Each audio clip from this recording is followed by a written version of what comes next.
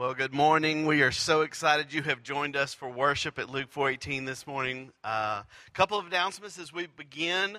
We've been talking about our senior adult trip to Branson. That is, there's information in the lobby at the information table. You can pick that up.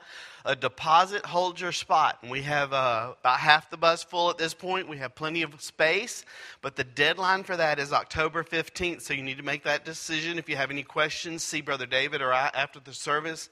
But again, there's a form at the information table that explains everything about that trip. Going to be a great time in Branson with a bunch of fun people. Senior adult trips are a great opportunity to get to know each other and spend time with your pastor, which is special in its own way. Deacon nominations are happening. If you have someone you would like to recommend, there's a form at the information table, the welcome desk. It tells you the ways to do that. Please read those instructions carefully and how to nominate a deacon here at Luke 4:18. Our new member class is coming up. If you are worshiping with us but have yet to join and you are interested in becoming a member, our first class will be on October 8th. It meets for 3 Sundays in a row, and you can sign up for that and let us know so we can be expecting you for that. Finally, I wanted to thank those who were here on Saturday. There were men and women. There was a bunch of folks, we don't have names, that came and cleaned up our new property. They weed-eated and cut and did a great job. When you leave today, you'll be able to see that over there. We'll have another opportunity for that if you want to be included in a couple of weeks. But we're thankful for those who served the body of Christ in that way. So let's begin worship. Brother Eric. That's it. No, it's that I haven't seen Brother Randy in so long. He's been on and off on a wild adventure. But I'll tell you that everywhere that he has gone, the Lord has gone with him and has been working through him. And he's been working on some of our missions partnerships. That's so very important. The relational aspect of this church body does not stop at the door, right? We need to be with and through and talking to people during the week. And he went halfway across the world to go talk to somebody about what Luke 4:18 Fellowship can do to help. We're so excited about that. Let's pray together and then we'll get started this morning. Dear Heavenly Father, we know that you are the God of the ages, that you have no beginning and no end. We know that you are the God of all nations and tribes and tongues, Lord. We pray that today we would listen and obey, that we would hear your word and let it sanctify us because your word is truth. We love you, and it's in Jesus' name we pray. Amen. If you're a guest with us, we'd love for you to fill out the information card that's right in front of you and put it in one of those boxes in the back. Let's go ahead and stand together. Why don't you welcome someone around you to Luke 4:18 Fellowship today. Let's sing together. What is fellowship? What a joy divine. What a fellowship, what a joy divine, leaning on the everlasting arms. What a blessedness, what a peace is mine, leaning on the everlasting arms. Leaning, safe and secure from all alarms.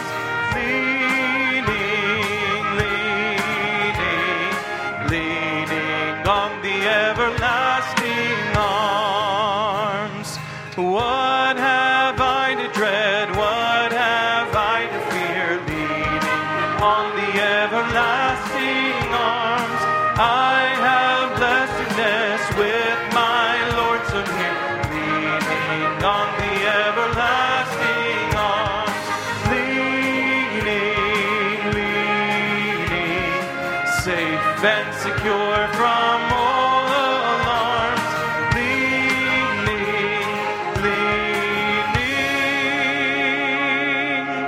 Leaning on the everlasting arms. I'll tell you, we have not sung that song in 59 weeks.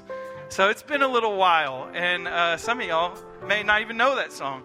But the timeless truth that his promises are true and that we can rely on him are there. We know that Jesus held Scripture to the highest standard as well. And in John 17, he's praying to the Father with his disciples, and he says, sanctify them in the truth. Your word is truth. As you sent me, meaning Jesus, into the world, I have also sent them into the world, meaning his disciples. That means you and me as well.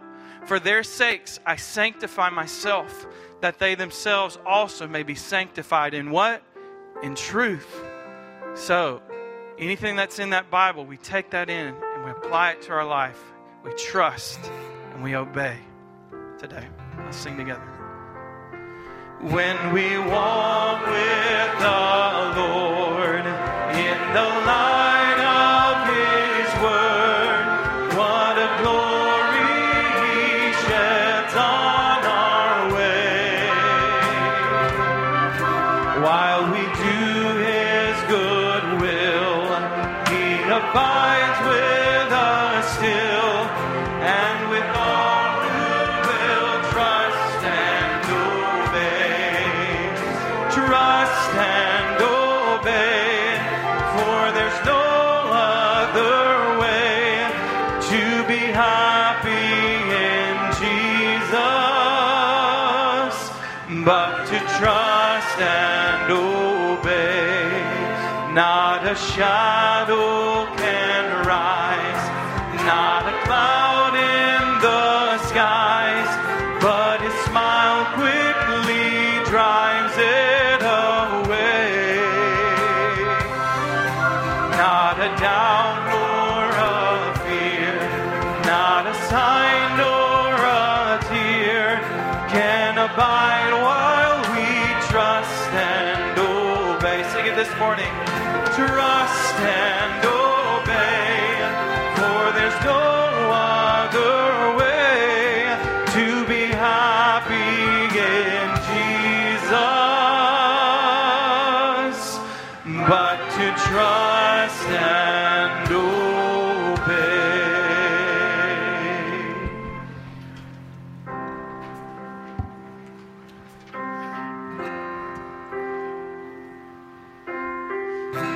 Sing this morning, how great the chasm that lay between us. How great the chasm that lay between us. How high the mountain we could not climb. In desperation, I turned to heaven and spoke your name into the night. Then through the darkness, your loving kindness tore through the shadows of my soul. Amen. The work is finished, the end is written. Jesus Christ, my living hope.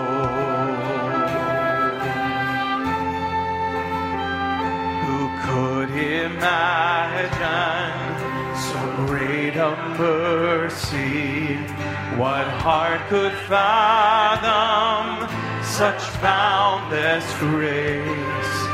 The God of ages stepped down from glory to wear my sin and bear my shame. Sing this morning. The cross has spoken, I am forgiven. Amen. The King of Kings calls me his own. Beautiful Savior, I'm yours forever. Jesus Christ, my living hope. Hallelujah. Praise the one who set me free. Hallelujah. Death has lost its grip on me, and you have broken every chain. There's salvation in your name, Jesus Christ, my living hope. Then came the morning that sealed the promise. Your buried body began to breathe. Out of the silence, the roaring lion declared the grave has no claim on me. Let's sing that again. Then came the morning that sealed the promise. Your buried body began to breathe. Out of the silence, the roaring lion declared the grave has no claim on me. Jesus, yours is the victory, my victory. Hallelujah. Praise the one who set me free. Hallelujah. Death has lost its grip on me. You have broken every chain. There's salvation in your name, Jesus Christ, my living hope. Hallelujah, hallelujah. Praise the one who set me free. Hallelujah. Death has lost its grip on me. You have broken every chain. There's salvation in your name, Jesus Christ, my living hope. Jesus Christ, my living hope. God, you are my living hope. Amen. Amen. If He's your living hope, then that means that we can check in with Him over and over and over again. Read His Word, apply it to our life. And that saving power is going to bring us to that day when we will see Him face to face. Let's run to the Father today. I've carried a burden for too long on my own. I wasn't created to bear it alone. I hear your invitation to let it all go, and I see it now. I'm laying it down, and I know that I need you. I run to the Father, fall into grace. I'm done with the hiding, no reason to wait. My heart needs a surgeon, my soul needs a friend. So I'll run to the Father again and again and again and again. Oh.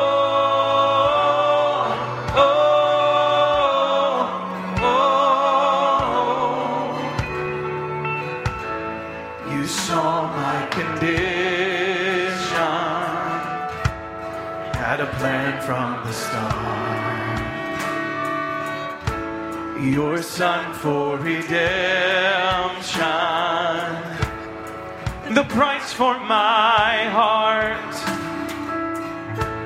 I don't have a context for that kind of love. I don't understand, I can't comprehend. All I know is I need you. I run to the Father, I fall into grace. I'm done with the hiding, no reason to wait. My heart needs a surgeon, my soul needs a friend. So I run to the Father again and again and again and again. Oh.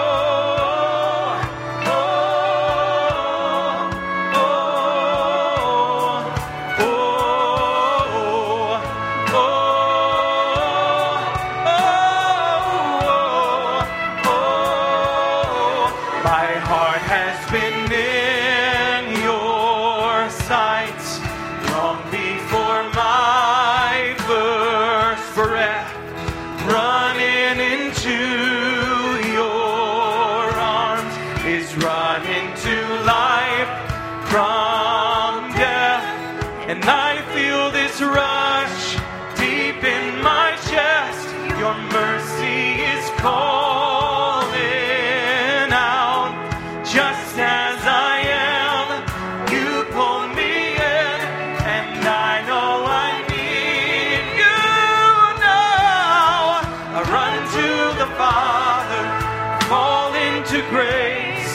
I'm done with the hiding, no reason to wait.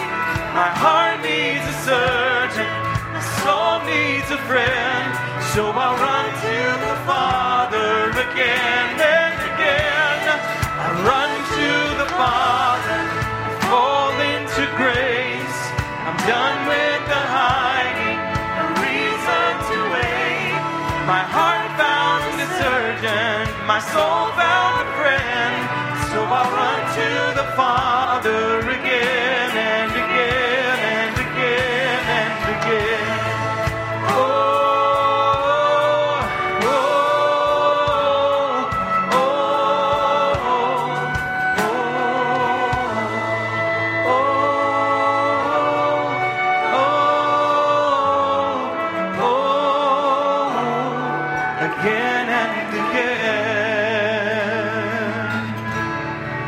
Again and again.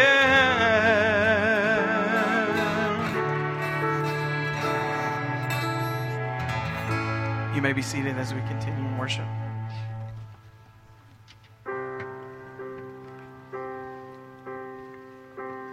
Hallelujah. All I have is Christ. Hallelujah. Jesus is my life.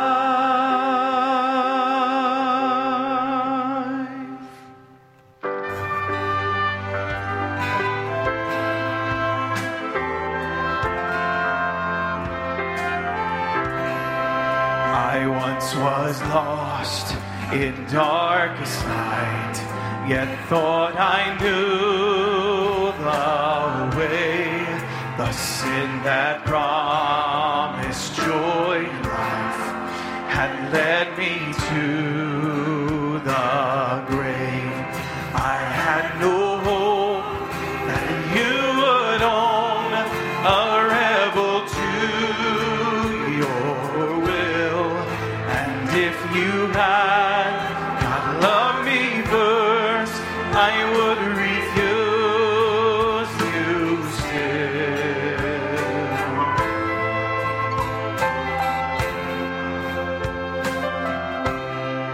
But as I ran, my help is indifferent to the cost. You looked upon my helpless state and led me to the cross. Amen. And I beheld God's love displayed.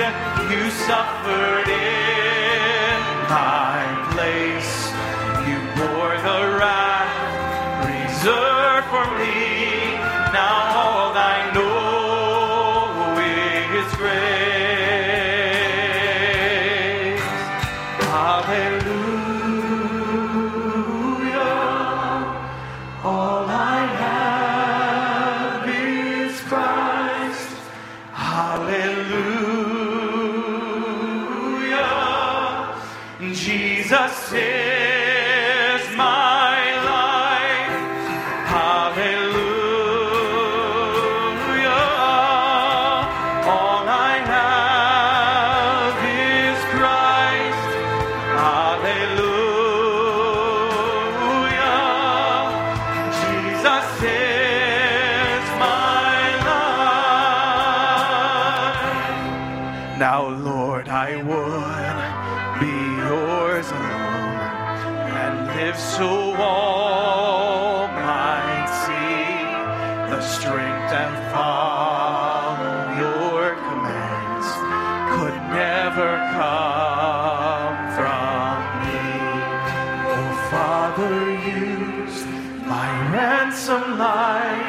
in any way you choose. Oh, Father, use my ransom life in any way you choose, and let my song forever be my only boast is you.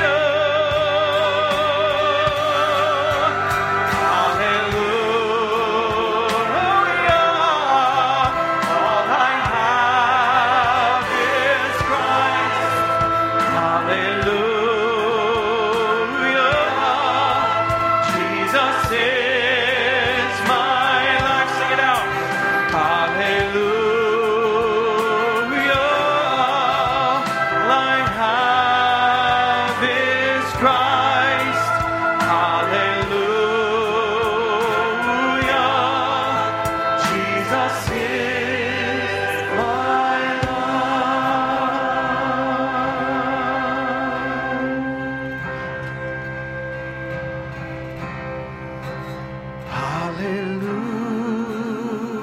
Hallelujah. All I have is Christ. Hallelujah. Jesus is my life. Let's pray together. Lord, we live this life as a living sacrifice. The life that we live now, we live by faith in you, because you loved us so much that you gave yourself on the cross. We pray that today that we will walk in a manner that is worthy of the gospel, that we would love our neighbor as ourselves and forgive because we have been forgiven so much. We pray that today that we would see these Proverbs, Lord, and take them to heart as your guide for living. We thank you for your revealed word, that we don't have to second guess who you are, that you've revealed that to us. We're so thankful. Lord, we pray for those that are not in attendance today due to sickness or to things going on in their life, Lord. I pray that we would all keep the faith together, putting our hope only and squarely on you today. We pray that that day when we all sit together at that banquet table, Lord, that we would have our eyes on you. We love you, Lord. We thank you so much for this day that you have made. It's in Jesus' name we pray. Amen.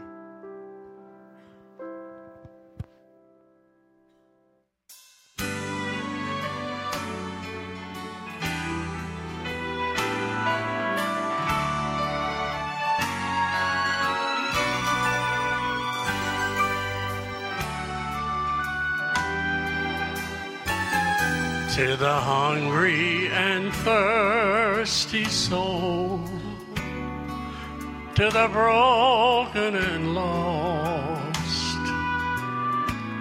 if you're longing for joy divine, whatever the cost, well, there's a haven for weary souls, and it's not far away. You can hear a voice tenderly calling today. Come with me to the banquet house. You're invited by heaven's dove. Come and drink of his joy and peace. Come and feast on his love. But at the door there's one thing, my friend. Oh, you must leave everything to enter into the banquet house. The banquet house of the King. As a bird may fly many miles to return to its its nest. Well, I've had to retrace my steps at times, oh, to find that place of rest. And when my life seems to fall apart, well, it seems out of control. The same place I found life anew. Oh, I found strength for my soul. Come with me to the banquet house. You're invited by heaven's dove. Come and drink of his joy and peace. Come and feast on his love. But at the door there's one thing, my friend. Oh, you must leave everything to enter into the banquet house. The banquet house of the King. Come with me to the banquet house. Oh, it's a glorious place. Well, there a table has been prepared. Oh, and it's full of mercy and grace. And it's a place where the weary may lean on the Savior's breast. Oh, come with me to the banquet house. There ye shall find rest. But at the door there's one thing, my friend. Oh, now you must leave everything, oh, everything, to enter into the banquet house. The banquet house of the King.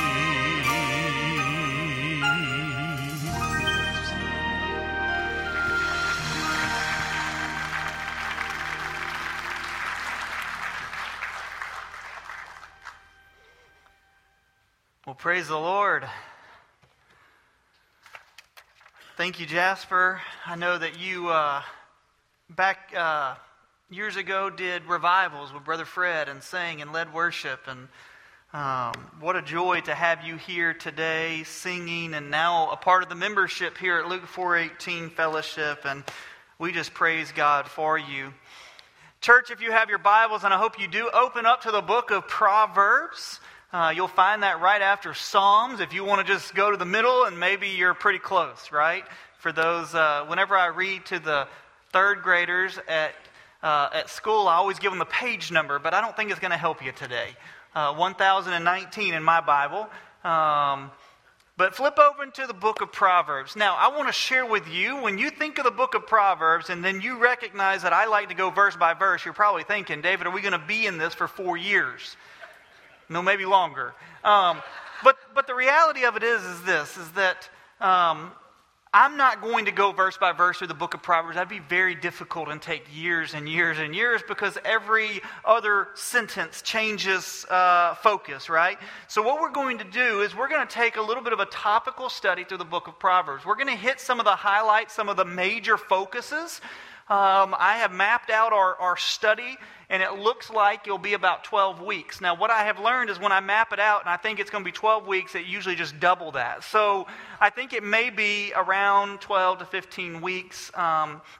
Sometimes I try to pack too much into one Sunday morning, and so I have to make it a part B or a second part. And so we're going to be walking through the book of Proverbs. Like I said, it's not going to be verse by verse, but we will see some of the major themes, some of the topics that we see in the book of Proverbs. Now, as we go through this, my challenge to you is that you'd read a Proverbs a day for now until we finish. So that means that if we are in this book for 3 months, you'll go through the book of Proverbs 3 times that you have read through it. Just be reading that constantly, letting it wash over you. Be meditating on, dwelling in, delighting in God's Word. And so I just want to challenge you to be reading the book of Proverbs. Also, today we're going to be looking at the overview, but focusing in on chapter 1, verses 1 through 7. Now, a proverb. What is a proverb? A proverb is a short saying that gives insight on life or on behavior, on human behavior. We must recognize that this book is broken down into multiple parts, but the Proverbs come from 3 different people, but the main is King Solomon. Solomon is the author, as we see, the Proverb of Solomon, the son of David, in verse 1. But we also, in chapter 30, have Agar, who speaks, and then also in chapter 31 is King Lemuel. And so there are other sayings, other speakings in this, but the majority of the book is the speakings or the Proverbs of Solomon. So let's pick up with Proverbs chapter 1, verse 1 through 7. The proverb of Solomon, the son of David, king of Israel, to know wisdom and instruction, to discern the saying of understanding, to receive instruction in wise behavior, righteousness, justice, and equity, to give prudence to the naive, to the youth knowledge and discretion. A wise man will hear and increase in learning. A man of understanding will acquire wise counsel. To understand a proverb and a figure, the words of the wise and their riddles. The fear of the Lord is the beginning of knowledge. Fools despise wisdom and instruction. Let's pray.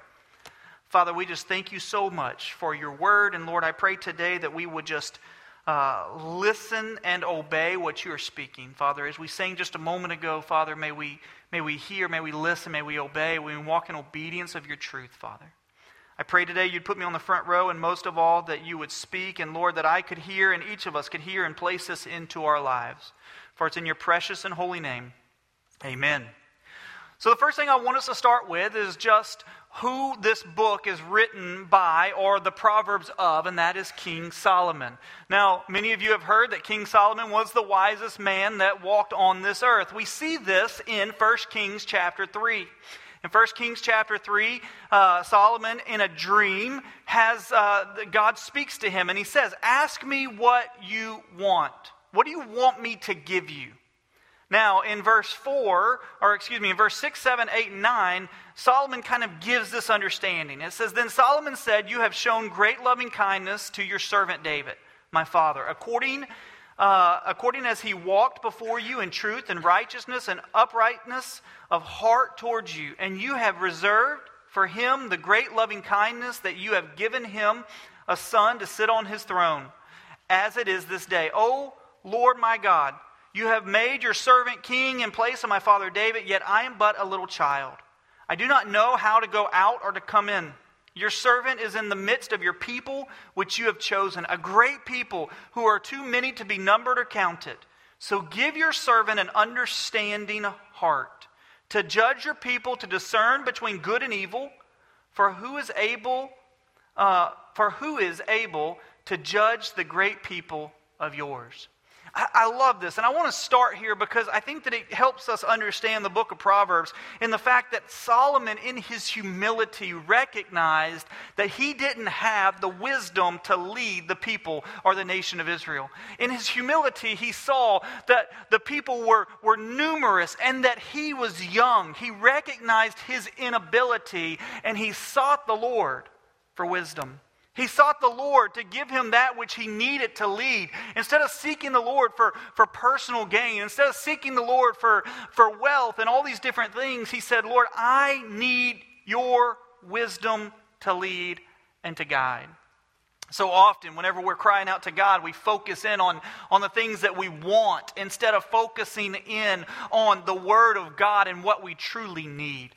That's why in the book of James it says, if you lack wisdom, what? To ask, and He will freely bestow wisdom upon you. Church, how often do we seek God for wisdom like Solomon did here in 1 Kings 3?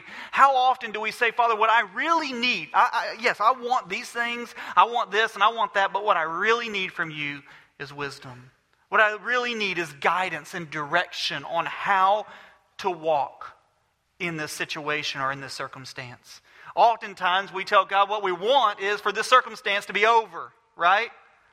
But what we need is wisdom to walk in it so that others will see the wisdom of God and not ourselves.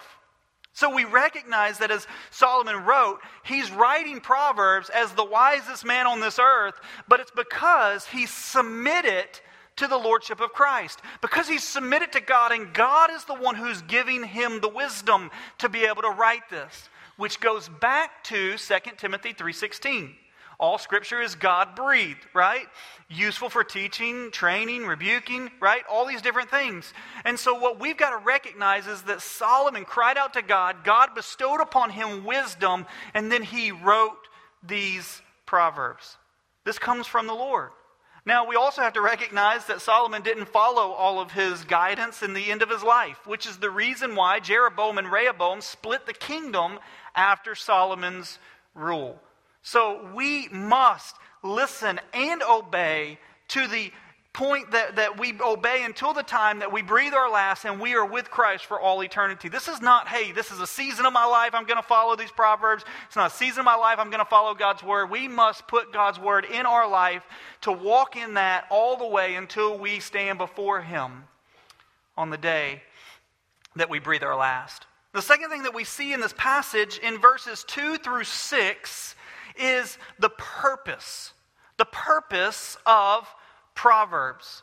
Now we're going to spend quite a bit of time here today in 2 through 6 because I want us to look carefully at each of the purposes that we see. The first thing in this purpose is in verse 2, to know wisdom and instruction to discern the sayings of understanding.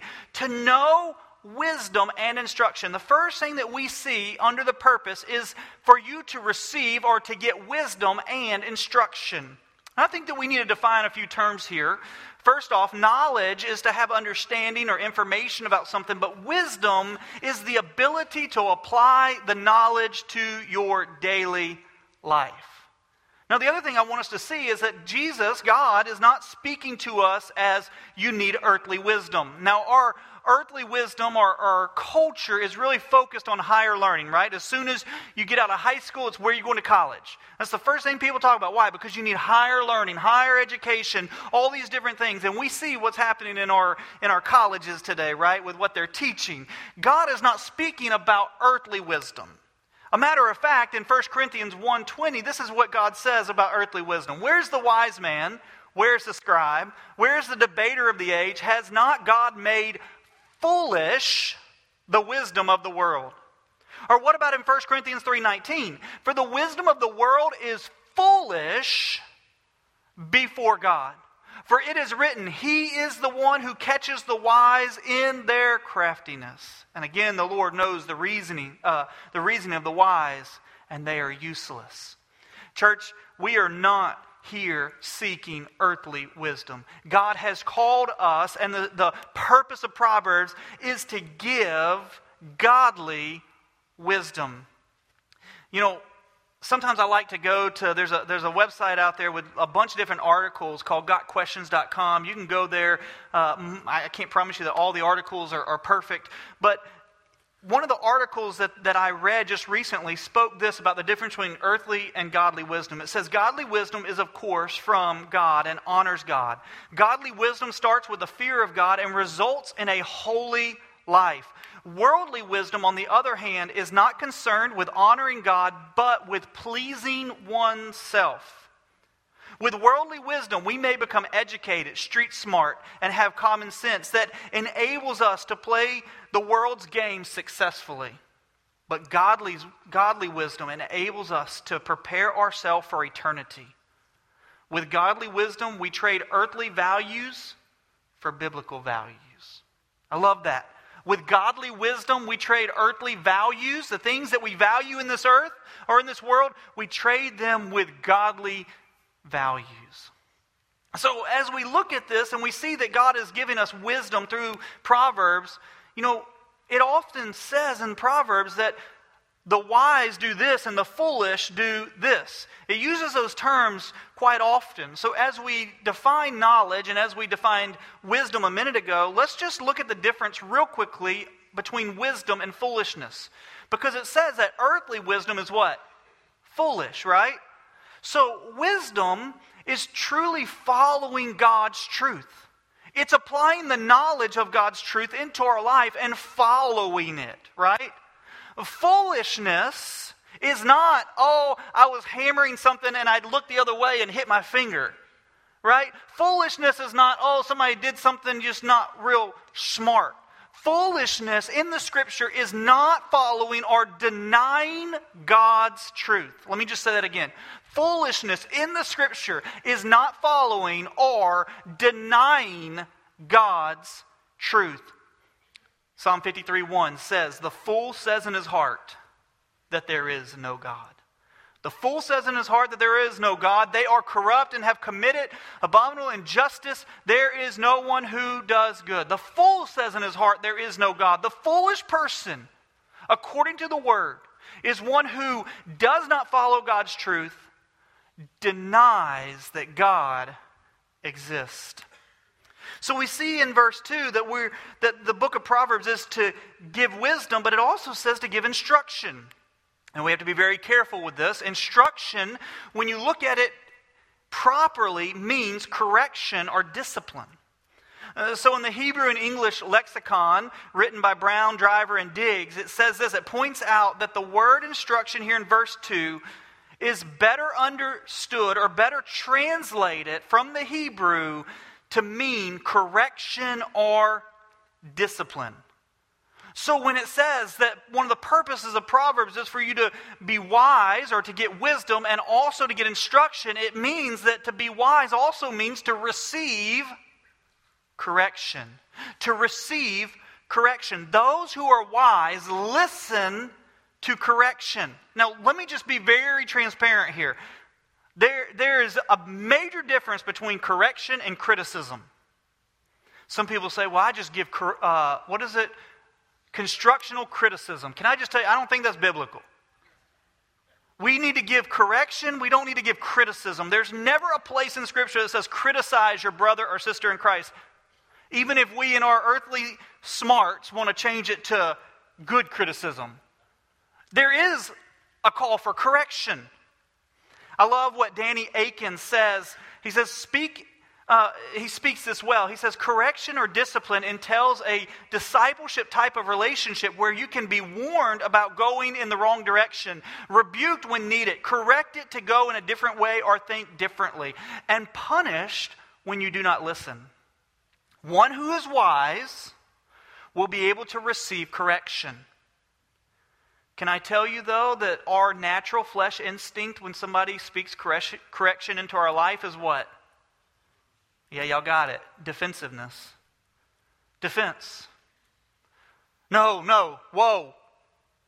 One of the things that I have learned scripturally is that whenever I'm speaking into somebody's life, if they interrupt me as I'm sharing God's word, it's because they can't hear it. They're defending themselves even against God's holy word.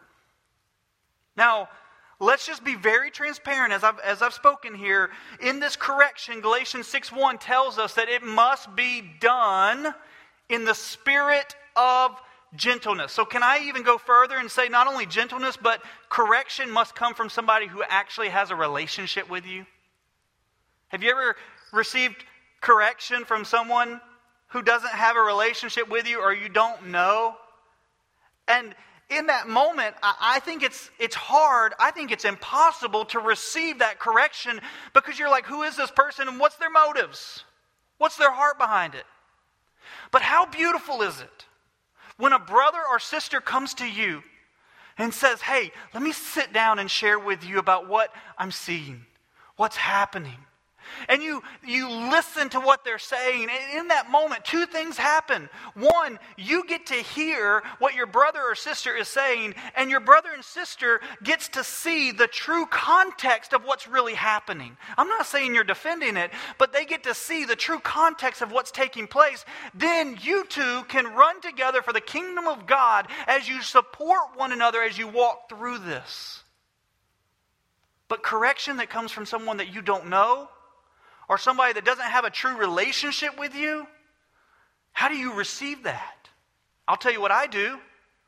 If I get correction from someone I don't really know or something like that, and or somebody even says something to me that I'm like, I don't know if that's really, if they're speaking according to the word or if they're speaking according to the flesh, I will go to my brother in Christ, several of them, and I'll say, hey, here's what was said. If you see any of this in me, I'm going to repent, fall on my face. If you don't, I'm going to release this and I'm going to move on. Church, the Proverbs are written for you to gain wisdom in God's word and correction. The second thing that we see is that the Proverbs says this in verse 3. It says to receive instruction in wise behavior, righteousness, justice, and equity. So we see the second thing that the Proverbs was written, the purpose is for you to know right from wrong. For you to know right from wrong. Listen, in my Christian ethics class that I've been taking, somebody asked me how my week was. It was interesting. I had a big paper that was due this week, but praise God, I got it done in time. But in my Christian ethics class, we have discussed the foundations of right and wrong. Because at the beginning of ethics comes to how do you get your morality? How do you get what is right and what's wrong? And for believers, we have a prescriptive view of morals, or a deontology view, which means God prescribes the precepts as what is right. We have one who gives the prescription, shows us what is right. But let me go further than that. It's not that it's right because God said it. It's right because God is righteousness. That's who He is. It's of His character. And so as He's speaking that which is right because of who He is. God is righteousness, so what is right comes truly from Him. Wisdom is allowing God to show us what is right.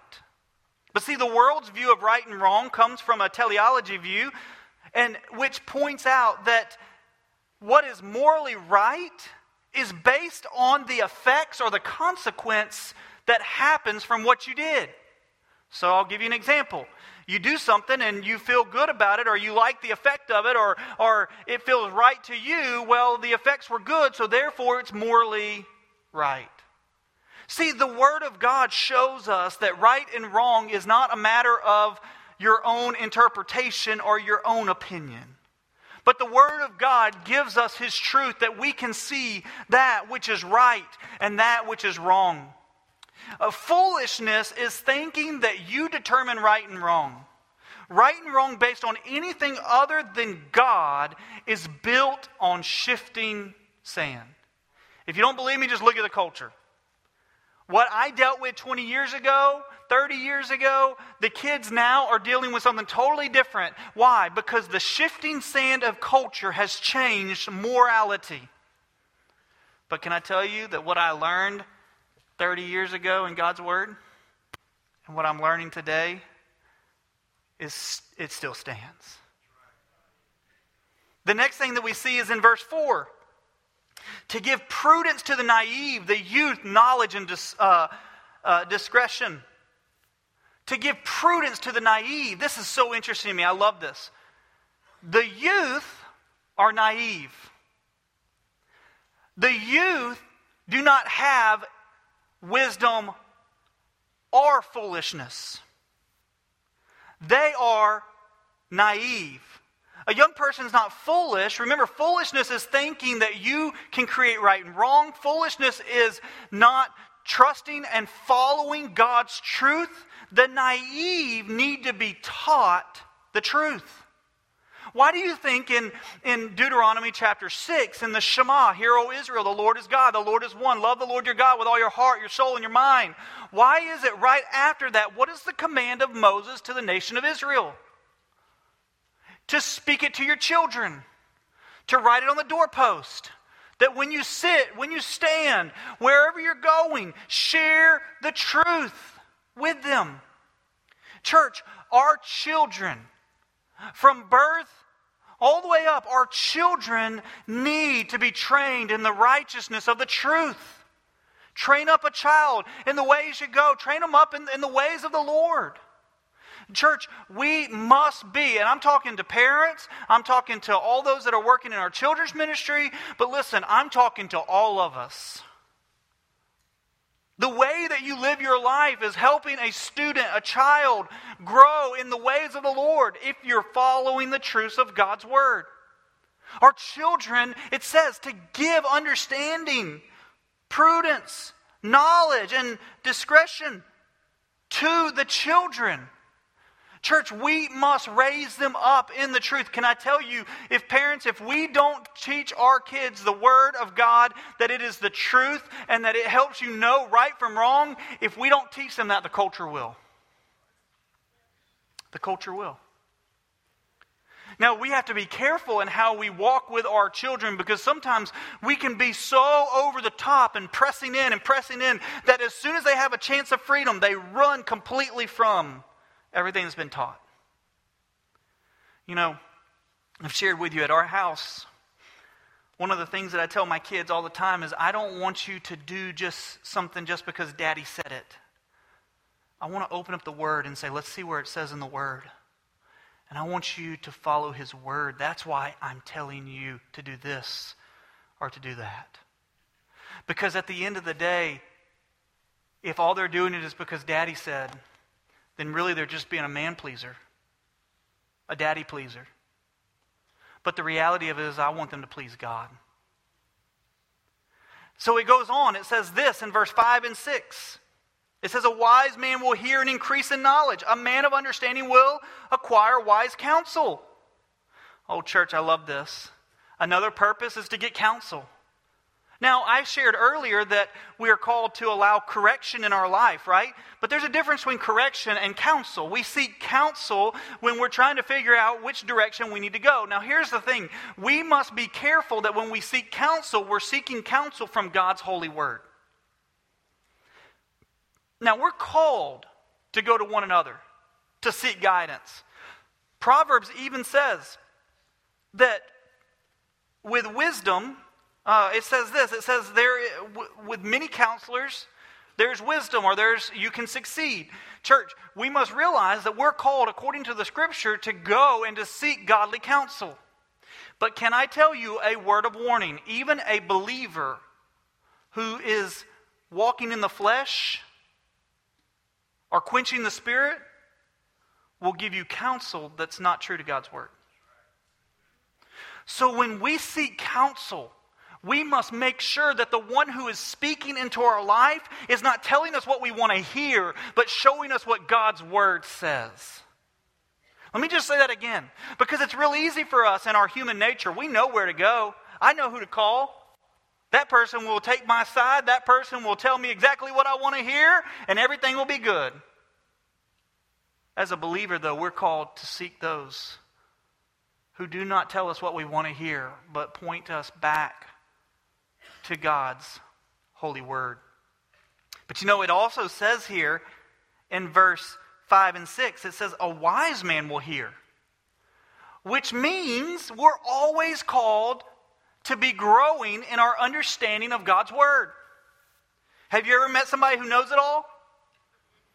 I don't know why y'all are laughing. One who thinks that they have everything, they got all the understanding. The Scripture tells us that if you're truly wise, then you're going to be one who hears and listens to counsel.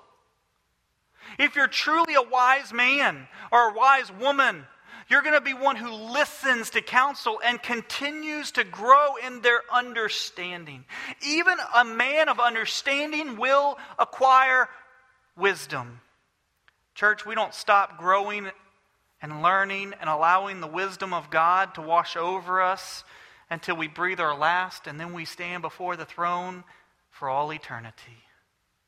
We're in heaven for all eternity, and we're with Christ. Can I tell you that this is one of the reasons why at 39 years old I decided to go back to school? Was because I believe that there's more to be learned, to grow, and to be strengthened in God's Word. I will also tell you that I'm very thankful at 39. I take it a lot more serious than I would have at 22. At 22, I'd have just written a paper to get a grade. Now I'm writing a paper because I want to use it. I want to grow in understanding. I've actually enjoyed my reading, and people that are 22 and 23 are like, really, David? Really? Yeah, I really do. So we see here that even the wise are called to learn and to grow. Now, the third thing that we see in this passage, first we see that King Solomon these have been proverbs that he has spoken. Then we see, and I want to be clear real quick. Some people may say, David, are we sure King Solomon is the author? We know that King Solomon is the one who spoke these things. Whether somebody else wrote that down specifically, I mean, we're not going to get into those types of little things here and there, but we know from the Scripture that Solomon was the one, through the Holy Spirit, who spoke these things. But the third thing that we see, the first thing is that the author, King Solomon, or the one who spoke them is King Solomon. The second thing is the purpose of Proverbs. I think all of us can say we all need it now that we've seen the purpose of it. It fits for every one of us, whether we're naive or whether we're wise. We need the wisdom of God. But then the third thing we see is, how do we get wisdom? How do we get wisdom? So in this question of how do we get wisdom, we see the answer in verse 7. The fear of the Lord is the beginning of knowledge. Fools despise wisdom and instruction. The beginning of wisdom, the beginning of instruction comes from a fear of God. Now, we know this because we have seen this before. We've talked about it. But this understanding of fear is a reverence or a trust. So we could say that wisdom begins with reverence and trust of God. Now, this trust starts at what we call salvation. Think about this for a moment. If you're going to trust the words of God, how can you trust all the words of God except for the one that where he speaks of salvation that brings you from death to life? So if we're going to understand and recognize this, how do we grow wisdom? We grow wisdom, or how do we get wisdom? We start by trusting God as our Lord and Savior. Even Paul made it very clear when he said this in the book of 1 Corinthians, chapter 15, He said this. He said, "For I delivered to you as of first importance what I also received, that Christ died for our sins according to the Scripture, and that he was buried, and that he was raised on the third day according to the Scripture, and that he appeared to Cephas, Peter, then to the 12. Church, Paul said, I gave to you of first importance. That is the gospel of Jesus Christ. Wisdom starts with a trust and a belief in Jesus Christ as Lord and Savior. The Scripture tells us in Romans chapter 3, verse 23, the Scripture tells us that all have sinned and fallen short of the glory of God. Romans 6:23 tells us that the wages of sin is death, but the free gift of God is eternal life in Christ Jesus. Church, when we recognize that this is the truth is that we're sinners in need of a Savior. The truth is that God sent His only Son to die on the cross so that we could have the free gift of eternal life. The truth is that in Romans 5:8, that God in His love, even though we were sinners, He sent His Son to die on the cross for us. The truth is that in Romans 10:9 and 10, that if you believe and confess that Jesus is Lord, believe in your heart that God raised him from the dead, then you shall be saved. If this is truth, then we must believe that. Because if we don't believe and trust the essentials of salvation, which is in Christ Jesus, then how are we going to trust anything else that he said? But I also tell people,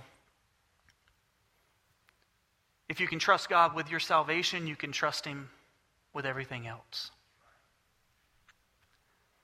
How do we receive wisdom?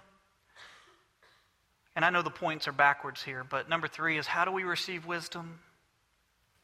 True wisdom starts with a relationship with Jesus Christ. To trust, have reverence for, fear of the Lord. But here's the beauty of it.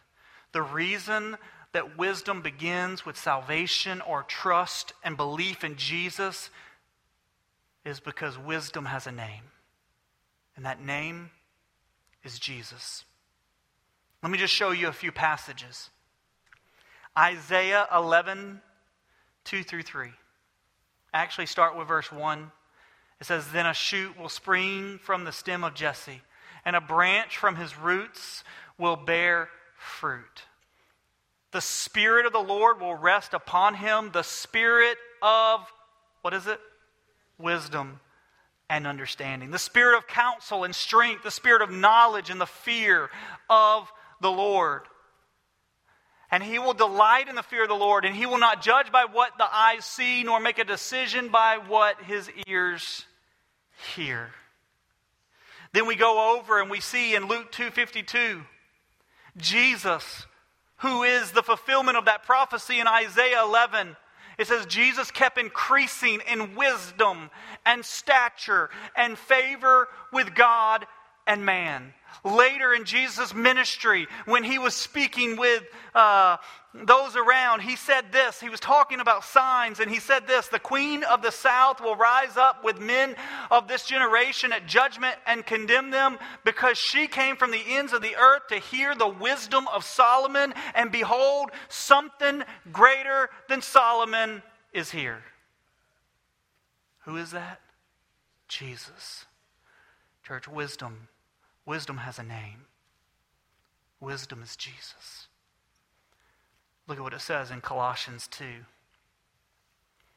The end of verse 2 and on to verse 3, it says this: "Christ himself, in whom are hidden all the treasures of wisdom and knowledge." You want to know wisdom? Know Christ. You want to begin to be wise? It starts with a salvation in Jesus Christ as Lord and Savior. You're not going to understand right from wrong until you come to a personal relationship with Jesus Christ and you recognize that what is right and wrong comes forth from the heart of God because He is righteous. You're not going to gain wisdom until you recognize that wisdom comes from God and God alone. You're not going to be able to receive counsel according to the Word of God until you have trusted that God is who He says He is, and He does that which He says He will do, and that when He promised to send His Son to die on the cross, He did that. And His Son died on the cross, and praise God, He rose again on the third day, conquering death, hell, and the grave. Church, I want to close with this. This is the beauty of Proverbs. This is the beauty of the Scripture. This is the beauty of God's Word. Is that wisdom is not just a simple set of rules for you to follow. No. Wisdom's a person. It's Jesus. And He walks with you. He talks with you. It's not that I just have to follow these rules and regulations, but I have Christ through the power of the Holy Spirit dwelling within me to walk with me every day, to guide me in wisdom and understanding, to give me counsel, to show me what is right and righteous, to show me how to correct when areas of my life are not walking in accordance to His Word. Church, wisdom is a person, and it's Jesus Christ, and He walks with us. And He does that through the Holy Spirit. As the scripture tells us that Jesus, when he went to leave, he said, my Father will not leave you as orphans. He's going to send the Holy Spirit, and he's going to dwell within you, and he's going to show you and direct you and guide you. Church, it's the wisdom of God that dwells within us. We recognize today that it's his wisdom that walks with us, that wisdom comes from Christ and Christ alone. And so, church, I ask, do you see the importance of the book of Proverbs? And church, I ask, are you able to receive counsel? Church, I ask, are you able to receive when somebody gives you correction? But church, you can't do any of that if you don't have a relationship with Christ. Have you turned to Jesus? Have you surrendered your life to the lordship of Christ?